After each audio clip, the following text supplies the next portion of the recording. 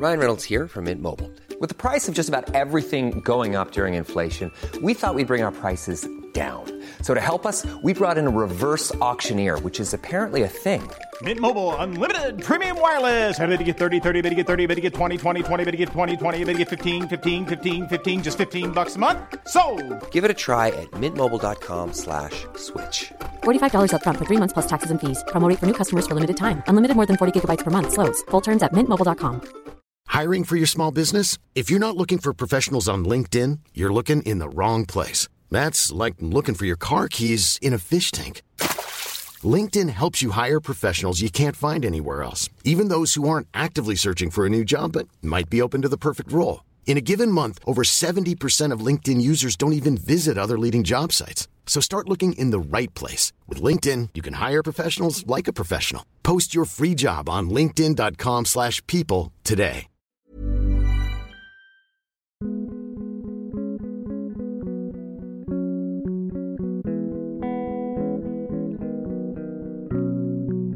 Welcome to the Virago Podcast, a monthly celebration of books, reading and writing, brought to you by Virago Press, the international publisher of books by women.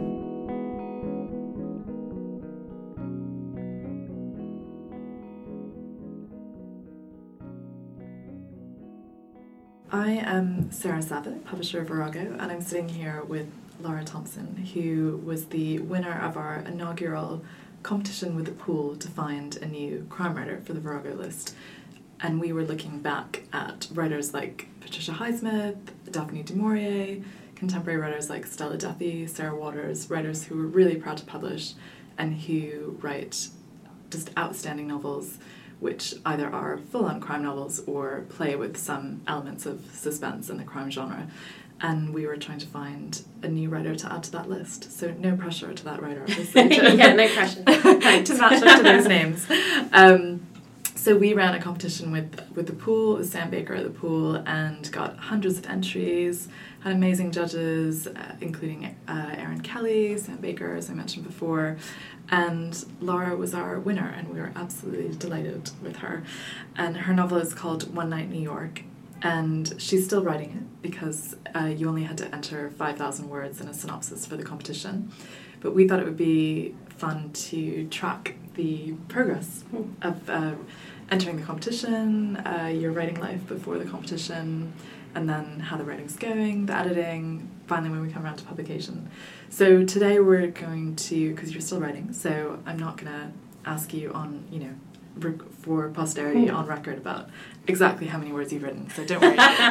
We started to get slightly anxious during that preamble. So we'll do that afterwards in the pub. Yeah, no, that's fine. But yeah, today I wanted to ask you some questions about your writing life and your inspiration before the competition, kind of how you got to this point, basically. So let's start at the beginning. When did you begin writing fiction? And if it's possible to answer this, why did you start writing fiction? So I began writing fiction when I was very, very young. First of all, really poetry, primarily, when I was kind of around 10, 11, 12, that kind of age. And then fiction kicked in when I was around 14, 15, and I used to try and write short stories. But it turns out that I really hate short stories. And each short story would very quickly get longer and longer and longer, and I try and hem it in. And it turns out writing short stories is really, really difficult to do it well. And yeah, so I would often start things and never finish them. So I had like 6 different manuscripts sometimes on the go. I'm calling it manuscripts now, really. It was just notebooks full of stuff at that point. And yeah, so I was pretty young. Never obviously did anything with any of it. And then went into academic writing from there and became a lecturer. And so went down a route of really kind of finicky, complex, tight writing, as academic writing is. And then started to get frustrated with all of that a little bit and felt like I needed a much more creative outlet. And so then kind of started writing properly, what I would call properly, officially, no, not even officially, secretly, started writing stuff when I was about... It's safer to call it stuff. Everything had such a caveat in my head then, as I was saying. And so then started writing things and stuff when I was probably in my early 20s, and it's essentially all Zadie Smith's fault, but I think you've got another question to me about her, so I won't go into that now. But started thinking that I might be able to be a writer around then. And yes, I think that's when I really started writing seriously for myself. And did you feel like you had to hide it from your fellow academics? Or were you hiding it from everyone? I was hiding it from everyone. Okay. Everybody except my husband. So he knew, and I think my parents might have known at that point. But yeah, I was just writing secretly. It was like my sneaky little dirty secret. It was the thing that I was doing on weekends and evenings and not telling anybody about. In part because I don't think I'm alone in saying that it's a little bit embarrassing. There's something about it that is embarrassing. Not that being a writer is embarrassing, but that being an unpublished writer is embarrassing. There's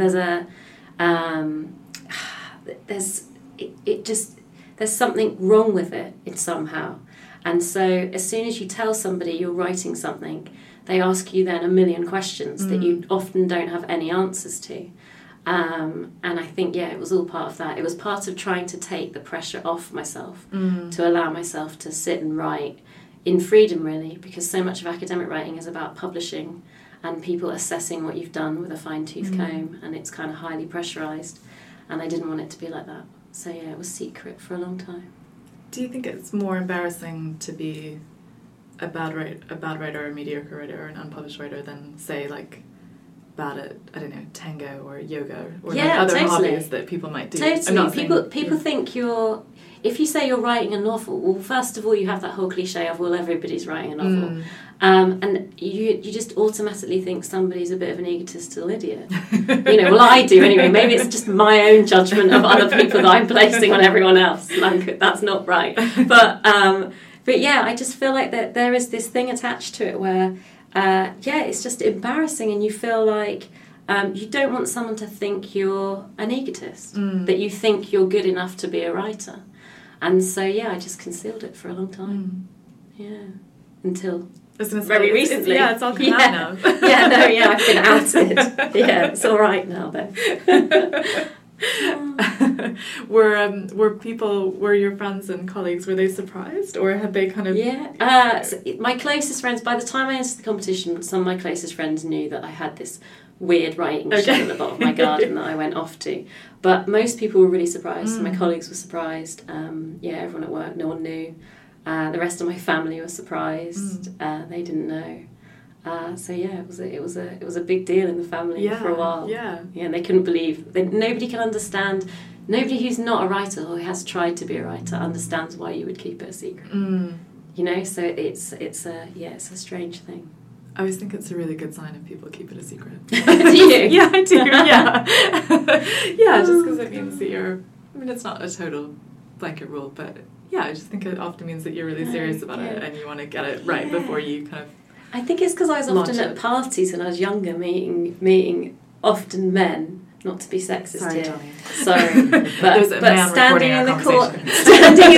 standing in the dark corner somewhere with a man while he tells me about his latest novel that he's written, and I was always a bit. I don't know. It's always a bit cringy. I don't think you're on Twitter, but there's a great Instagram, but not Twitter. Okay, there's a great person to follow on Twitter called Guy in Your MFA, which is very, very funny, and he just tweets things that guy in your MFA class might say to you. Oh, that sounds good. Yeah, it's maybe worth getting on. Maybe Twitter. Is it? I'm kind of terrified of Twitter. You could go on you could just look at his Twitter. I could just go and stalk. Yeah, I'd recommend. Okay, I wanted to ask you, so that's a great answer to, why you began, when you began. I wondered if there would be any writers who've been particularly inspirational or influential for you, either at the beginning, at that very start of your writing life, or along the way. So probably the most inspirational writer to me, because, as I mentioned a little bit earlier, she came along just at that pivotal point for me in terms of age when I was in my early 20s. I think she was in her mid-20s, 24. Is Zadie Smith. One, obviously, because she was such a publishing sensation, so she was hard to avoid for quite a few years at that point in time, still is. So every magazine I opened, she was the cover girl. Every, article that you read that had any import was written by her as well. She became so prolific as well in terms of her essays as well as her novels. In part, this is talking about the feminist thing again as well, because she was this woman who was incredibly beautiful, clearly took pride in how she looked, wore makeup, while also listening to hip hop, while at the same time writing again one of my favourite novels, White Teeth.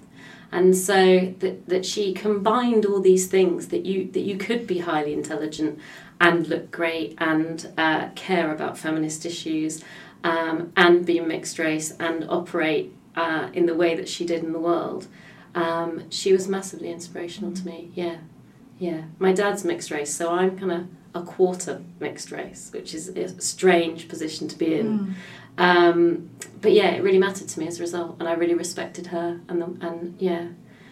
I think I don't love all her books, but I really love White Teeth, and I know that's the one she dislikes the most now, which makes me a bit sad. But yeah, I know that's terribly flawed, but it's again fizzes with life. That book. I read Swing Time this summer and just loved it, and now it made me want to go back and reread White Teeth. Actually, I like Swing Time. Swing Time's good. Yeah. So no, I think she's great and really inspired me in that way. Yeah. I wondered about your writing routine. You've mentioned a shed before, so I think I already know where you write. But how did you? Yeah, where did the shed come from? Do you write with a pen? Do you write with a laptop? Do you listen to music? I think we hope that other people who are scribbling away in their sheds will be listening to this podcast. And I think writers always like to know how other writers do it. Yeah.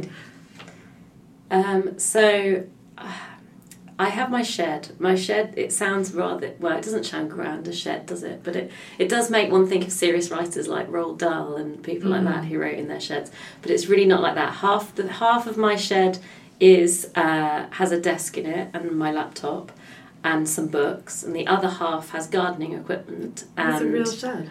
It's a real shed. So I spend some of my time looking at kind of bags of fertiliser, and it also has a currently deflated paddling pool in it as well. So it's not a kind of fantasy shed, which in my head it's really painted in tasteful colours and has lovely artwork on the walls. It's not quite like that. But it is a private space, and it is really quiet, and it is double glazed, and it has electricity, which is exciting. And I have a little electric heater that I go out there at the moment in the winter and sit there with my blanket over my knee like a grandma and type away without interruption. But in terms of my routine is dictated essentially by two things. So my day job, working part-time as a lecturer, so obviously on the days when I'm teaching I can't write. It's just I cannot get my head around people who can sort of do a half day of other work and then a half day of writing. I need a massive build-up to write. And looking after and picking up my son from school. So those two things really bracket my days. So I have 2 days in the week currently when I can concentrate solely on writing. I go down to my shed with a cup of tea normally, a cup of builder's tea with a lot of sugar in, and sit there from morning till night and try not to move. Sometimes I take loads of snacks, at the moment very unhealthy snacks, Pringles, etc. There are other crisps available, but they are currently the ones I'm taking. We might get some advertising from you never know. I thought I'd better point it out. They are currently my favourite. So, and some sort of chocolate, and I try not to move, because if I go back into the house, I will just put the washing on or answer some emails or whatever. I don't have that freedom app on my computer, but I should, because about every hour I stop and look at some sort of distracting website. Often the pool, actually, which is another answer to another question. But and look at like shoes for half an hour. and then hate myself, and then when I hate myself just enough, then I go back and do some more writing again. So yeah, it's but I love my shed, and my shed is from B&Q. Another potential advertisement. I was going to ask, you said you need a kind of long run up to it, so but it sounds like rather than doing like power posing, you're making yourself hate yourself a little bit by looking at shoes.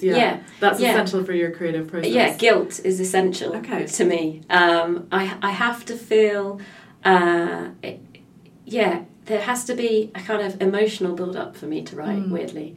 So sometimes it helps to get loads of emails out of the way and stuff, boring work stuff.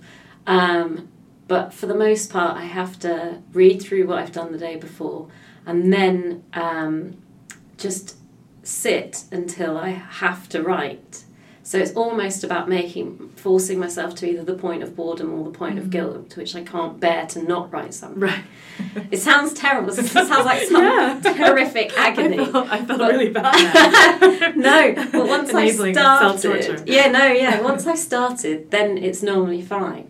And I spend some time in the morning when I'm in the shower and doing things, making breakfast and things, sort of working out the scene in my head before I sit down. And if I've done that properly before I get in there, normally I don't have to spend too long doing those other things before I can write. But there is a certain level of self-hate that's involved.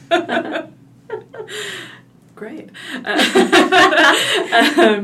I wondered if you had someone who was always your first reader. Obviously, you mentioned that not many people even knew that you were a writer until recently. So my first reader is always my husband Charlie, who's a documentary filmmaker. So he's my first reader. I still have to get quite a big chunk of stuff done before I can kind of feel I can bother him with it, though. I think if I was sort of doing a page and then giving it to him and doing a page and giving it to him, he'd go completely mad. So I have to get like a good 10,000 word chunk done or something, and then I give it to him and he goes over it, and normally he corrects my apostrophes because I'm, as you will soon realise, really bad at apostrophes. So I'm generally really good at most grammar and sentence structure and things like that. Spelling, fine. But yeah, apostrophes are terrible, especially its and it is. So he goes through with a red pen. I'm good at that, so okay, cool. That's good. He goes through with a massive red pen and shouts at me a lot with the written word. And he does that. And then I read all of his stuff as well. So if he's written scripts and things and I'm his first reader, and we sort of bicker back and forth a little bit. But I like that tension as well. I kind of need someone to tell me, someone that I really trust to tell me that something isn't very good. Because then when they tell me it's good, then I believe them. Yeah. If you just have a kind of yes man or yes woman saying it's great all the time to you, I don't think that's very helpful. Yeah. Get someone else to be your first reader in that case. Yeah. You need someone who's going to be really strict and stern. And he is. That's quite good. I'm Sandra, and I'm just the professional your small business was looking for. But you didn't hire me because you didn't use LinkedIn Jobs. LinkedIn has professionals you can't find anywhere else, including those who aren't actively looking for a new job, but might be open to the perfect role, like me. In a given month, over 70% of LinkedIn users don't visit other leading job sites. So if you're not looking on LinkedIn, you'll miss out on great candidates like Sandra. Start hiring professionals like a professional. Post your free job on linkedin.com/people today. Imagine the softest sheets you've ever felt. Now imagine them getting even softer over time. That's what you'll feel with Boll & Branch's organic cotton sheets. In a recent customer survey, 96% replied that Boll & Branch sheets get softer with every wash. Start getting your best night's sleep in these sheets that get softer and softer for years to come. Try their sheets with a 30-night guarantee. Plus, get 15% off your first order at bollandbranch.com. Code BUTTERY. Exclusions apply. See site for details. Ryan Reynolds here from Mint Mobile. With the price of just about everything going up during inflation, we thought we'd bring our prices down. So to help us, we brought in a reverse auctioneer, which is apparently a thing. Mint Mobile Unlimited Premium Wireless. How to get 30, 30, how to get 30, how to get 20, 20, 20, how to get 20, 20, how to get 15, 15, 15, 15, just $15 a month? Sold! Give it a try at mintmobile.com/switch. $45 up front for 3 months plus taxes and fees. Promo rate for new customers for limited time. Unlimited more than 40 gigabytes per month slows. Full terms at mintmobile.com. What happens, has it ever happened that he's really, you've disagreed about something? Oh, yeah. And then do you always win, or? Win as in I just keep it the way I want it. Yeah. No. Well, maybe 80% of the time I probably persuade him that my way is the right way. But he's often very good. He like I say, he's a filmmaker, so he often has to write synopses for things. So he's used to thinking in a much more tightly controlled way than I am. So he's often great at telling me when I'm waffling on. Well, I love description, so he often is reining in my description and my descriptive passages and pulling bits out of that for me. And I find that really helpful. So when he does that, I sort of, I pay attention. Yeah. But if he has some issue with one of my characters, then I get tetchy. So, then we have a proper row. So it's useful for me to know as well, because, I'll be a reader too. Learning, so, learning. Exactly. You won't hate me for all the its and itters issues. So now I want to talk about about One Night in New York, about this novel in particular. I wondered if there was a kind of first spark for the novel that you can identify and talk about? Yeah, absolutely. So the idea came about, I was working on another manuscript. So I'd written another whole novel and I was on the kind of third draft of it. And I had sent it out to agents and a couple of people had said that they were interested and had given me comments on it and things like that. But no one was interested enough to pick me up. And so I was kind of depressed about that. And as I said earlier, my dad was really ill and I was finding it very difficult to write, very difficult to correct stuff and to just sit in my shed and concentrate. And my husband suggested that I join a writing class on a Friday afternoon at City Lit, and I'll talk a bit more about this in a minute, but it was while I was working on that, and simultaneously something came up at work where I was researching an American photographer called Bernice Abbott, and one of her photographs is essentially taken from the top of the Empire State Building at night on the December solstice, 1932, and this photograph so interested me, and the circumstances around it, how she got up there in the first place, how she bribed security guards to get up there. She's a fascinating photographer and woman in her own right. And so all of that, I was suddenly really inspired by this single image. So I wrote a little bit, I essentially wrote the first page that then became the first page that I handed in for the competition. As part of my writing group, and read it to my writing group, and it was one of those groups where people sit around kind of nice, for the most part, nicely criticising each other and in good faith. And there's a very wide range of ages that were at the writing group as well. And people responded really well to it. So I had been taking chunks of this other novel that I was quite a long way through in, and people seemed so much more enthused by the thing that I'd written for that I then... that One Night in New York became kind of my mistress to my wife that I kind of gave up on a little bit. Not to sound too sexist to it, but that's what happened. And I was kind of ran with it from that point. So there was just this one image in my head and this female photographer standing at the top of the building, and out of that it kind of solidified. And that's really interesting that you'd had some experience with agents and the publishing world in that way, and I think it's such a it's a story that you hear often actually, that there's probably like one or two sort of slightly flatter pancakes and in the drawer that maybe didn't go anywhere. And certainly as an editor, I'm always really encouraged by that, because I just think, you can finish a book, which a lot of people just can't ever finish. But I wondered if you, and again, I'm assuming that there'll be some people listening to this who want to be writers themselves, so I want to get published. Is there anything from that experience with agents that you would pass on to other writers, or does it feel too particular? Or no, I think what would I say? I think the publishing world sometimes feels incredibly impenetrable. As a respective author, I think that and it has to be in some ways. It's the understanding that it has to be this kind of you have to keep chipping away at it, and I felt with some of the agents, it was wonderful because some of them did give me feedback, even though on their websites they said that they wouldn't. And so I felt really enthused by that. Yeah. Just the fact that they had bothered. Number one, it didn't just go in the slush pile and wasn't read. Yeah. And number two, they actually bothered to respond to me.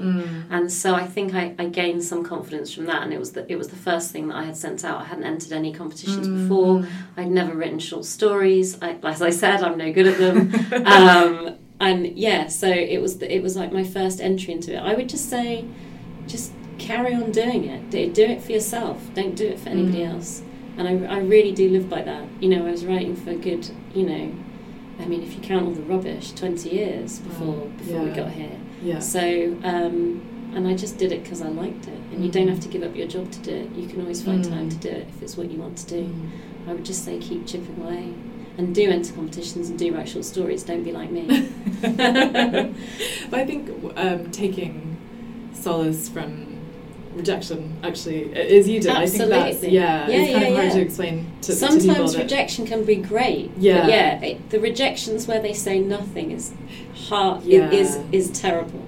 But yeah, when they bother to respond in a nice way, and they don't necessarily think what you've done is good, but they think that, you know, some of it is all right. So, you know, some people love my characters, and that heartened me because it sort of told me something that I always knew, that I'm good at characters. But what I wasn't good at that point was plotting, and you know, some of the other tools in my toolkit were not great. So it gave me something to work on as well. But yeah, I'm not going to pretend I wasn't depressed as all hell. Yeah. Because you know, this was the third. This was my third kind of edit. So it was a lot of I'd been doing it for like 2 or 3 years by that point, part time. So yeah, it killed me for a while. But like I said, join a reading or writing group. It's really helpful. And I wondered how long. So exactly, how long had you been working on One Night in New York before you entered the competition? So I like the story that it was sort of you're a bit on the side, basically. And yes, absolutely. Yeah, no, definitely my bit on the side. I was working, I think I entered the competition quite late. I don't think I entered it until May. And so I was working on One Night for about 3 months before, so not very long really. I started it around February time. And yeah, it was just little bits as part of this writing group. And so yeah, I'd take in like, you know, 500 word chunks at a time and read it out in a vaguely terrified way. And yeah, people seemed to like it, although they did have some problems with it. Should I tell you? I don't know whether to say what they think. Go for it. Because I'm kind of nervous because it's not done yet, and because there's so much more left to do. Only tell me if it's not going to put you off your game. Maybe it will. Maybe you shouldn't tell me. I don't think it will. Well, maybe you have to see what you think. But so some of them didn't like, but it's part of the bit that I submitted anyway, so it's all right. So some of the women there thought that I had gone too far with some of my sexual references, because they argued that for that point in the 1930s, women wouldn't necessarily feel that intensely about these things, and I was just adamant that that can't possibly be the case. Have they read the group? So yeah, exactly. So it was interesting. We had some good debates about that in the class itself, where they just felt like I'd pushed some of the language a bit too far, and some of the way my main character experienced sex, because she enjoys it so much, was they didn't believe it. And that was interesting in itself, because some of the women who had a problem were, you know, in their 60s and 70s. Right. So it was like an interesting split in the group. Where, it was just intriguing. Interesting. But I kept it. So Good. Anyway, and I won the competition. So there you go. So I know, obviously, you haven't actually been working on it for that long, but you talked really brilliantly about that initial spark and. This idea of this photography being on the top of the Empire State Building, and I wondered, how has the book sort of developed and changed since that initial spark? So it's developed It's changed a fair bit. It still starts where it starts. It still starts up there. And essentially, because I just had this one moment, this one kind of scene in my head, and I do work very much in scenes, more than I do plotting. I don't really think I believe in plotting. But yeah, I work in scenes, so I can see something really visually first. So because I had this very intense moment in my head with this woman up the top, I had to put someone else with her, otherwise there was no tension. And also, I didn't want to write about the woman that really existed, Bernice Abbott, because I felt like, although she's dead, I didn't want it to trap where the novel went. She could have really easily been too enclosed as a result, and I feel like I had to stick too closely to things that actually happened, or to a specific timeline, or to really restrictive. Yeah, exactly, much too restrictive. And so the minute I put someone else up there, another woman, and the story became about her, then it started to unfold really quickly for me, and I very quickly saw the end, and now my main problem is how the hell I get them to the end. So I'm essentially in a bit where so they start at the top of the Empire State Building and they're waiting to kill a man. So the story then became obviously well, first of all, why are they up there waiting to kill a man? And secondly, what has he done to them? And then thirdly, are they going to kill him or not? So there's a number of questions there that I'd given myself instantly. It's like a classic creative writing that I had, exactly, that I had no clue of the answers to. So then, so that's basically what I sit in my shed doing, trying to unravel this problem that I've set for myself, which I love. Yeah. Which is really interesting to me. So I don't really know what's going to happen. I know the ending, the very ending, but I have no idea how they get there, necessarily. That's so interesting. I heard Mark Billingham give a talk. He's obviously written many crime novels published by another Little Brown imprint, and he said that's exactly how he plots his novels, is he always knows the beginning and he always knows the very end. Well, that makes me feel better. I'm not just that, because I have no idea. I mean, my first book wasn't a crime novel, so when I won the thing, I was like, God, is it a crime? I suppose it is a crime. Yeah. It has to be crime and suspense. But it's good to know someone else is doing something similar. Yeah, so he said that gives him enough to kind of hold him so that he doesn't feel like he's just, in a dark wood without ranging too far. But also it means that he can surprise himself and his characters can surprise him, and that it's more interesting for him. I think that's really important, especially if you're trying to write suspense. I think if you know everything that happens, I think it may become too predictable too quickly. Yeah. Whereas if I'm writing without really knowing necessarily how my character's going to react in a given situation, you get the element of surprise for yourself first. Yeah. Which I think is good. Yeah. Hopefully. And so you started the One Night in New York in February, and I think we launched the competition at the end of February. And I wonder if you could just say a little bit about how you heard about the prize and what was it about it that made it interesting to you. And so I heard about the prize. I was late coming to the hearing of the prize.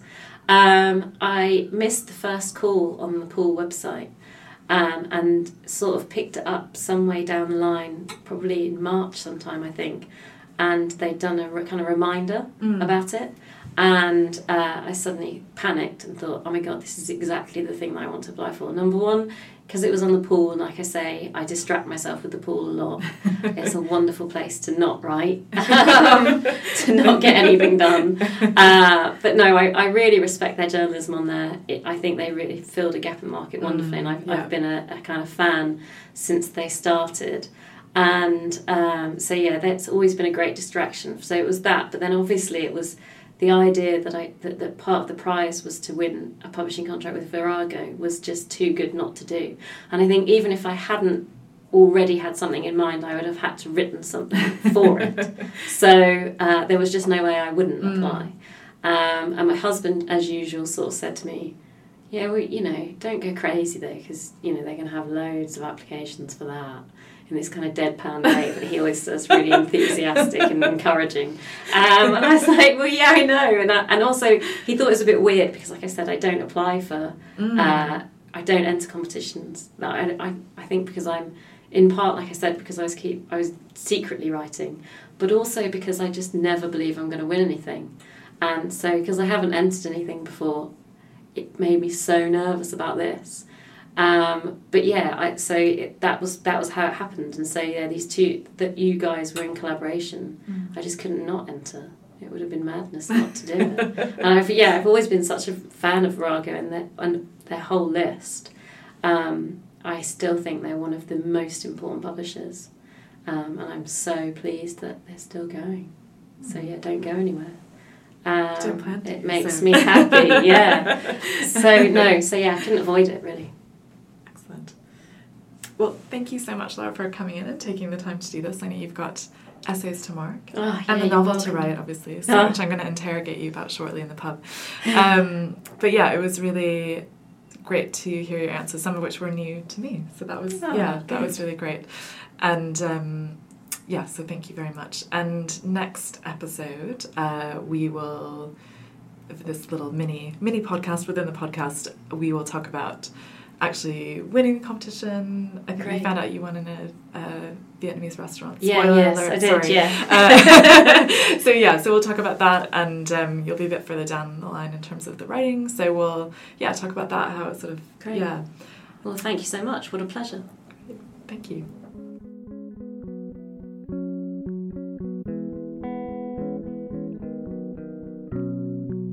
Thanks for listening to this episode of the Virago podcast.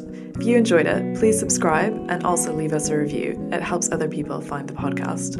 We'd also love you to be in touch on Twitter, Facebook, Instagram, or our website, virago.co.uk. Tune in next month for another installment of Books, Feminism and Conversation from Virago Press, the international publisher of books by women.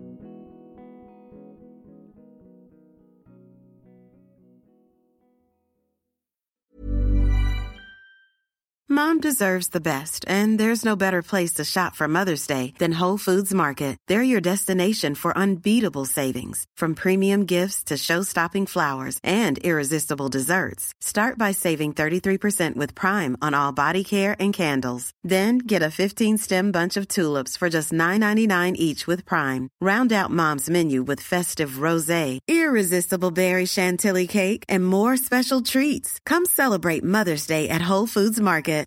When you make decisions for your company, you look for the no-brainers. And if you have a lot of mailing to do, Stamps.com is the ultimate no-brainer. It streamlines your processes to make your business more efficient, which makes you less busy. Mail checks, invoices, legal documents, and everything you need to keep your business running with Stamps.com. Seamlessly connect with every major marketplace and shopping cart. Schedule package pickups and see your cheapest and fastest shipping options from different carriers, with rates up to 89% off USPS and UPS rates. And with the Stamps.com mobile app, you can take care of mailing and shipping wherever you are. Make the same no-brainer decision as over 1 million other businesses with Stamps.com. Sign up with code PROGRAM for a 4-week trial, plus free postage and a free digital scale. No long-term commitments or contracts. That's Stamps.com. Code PROGRAM.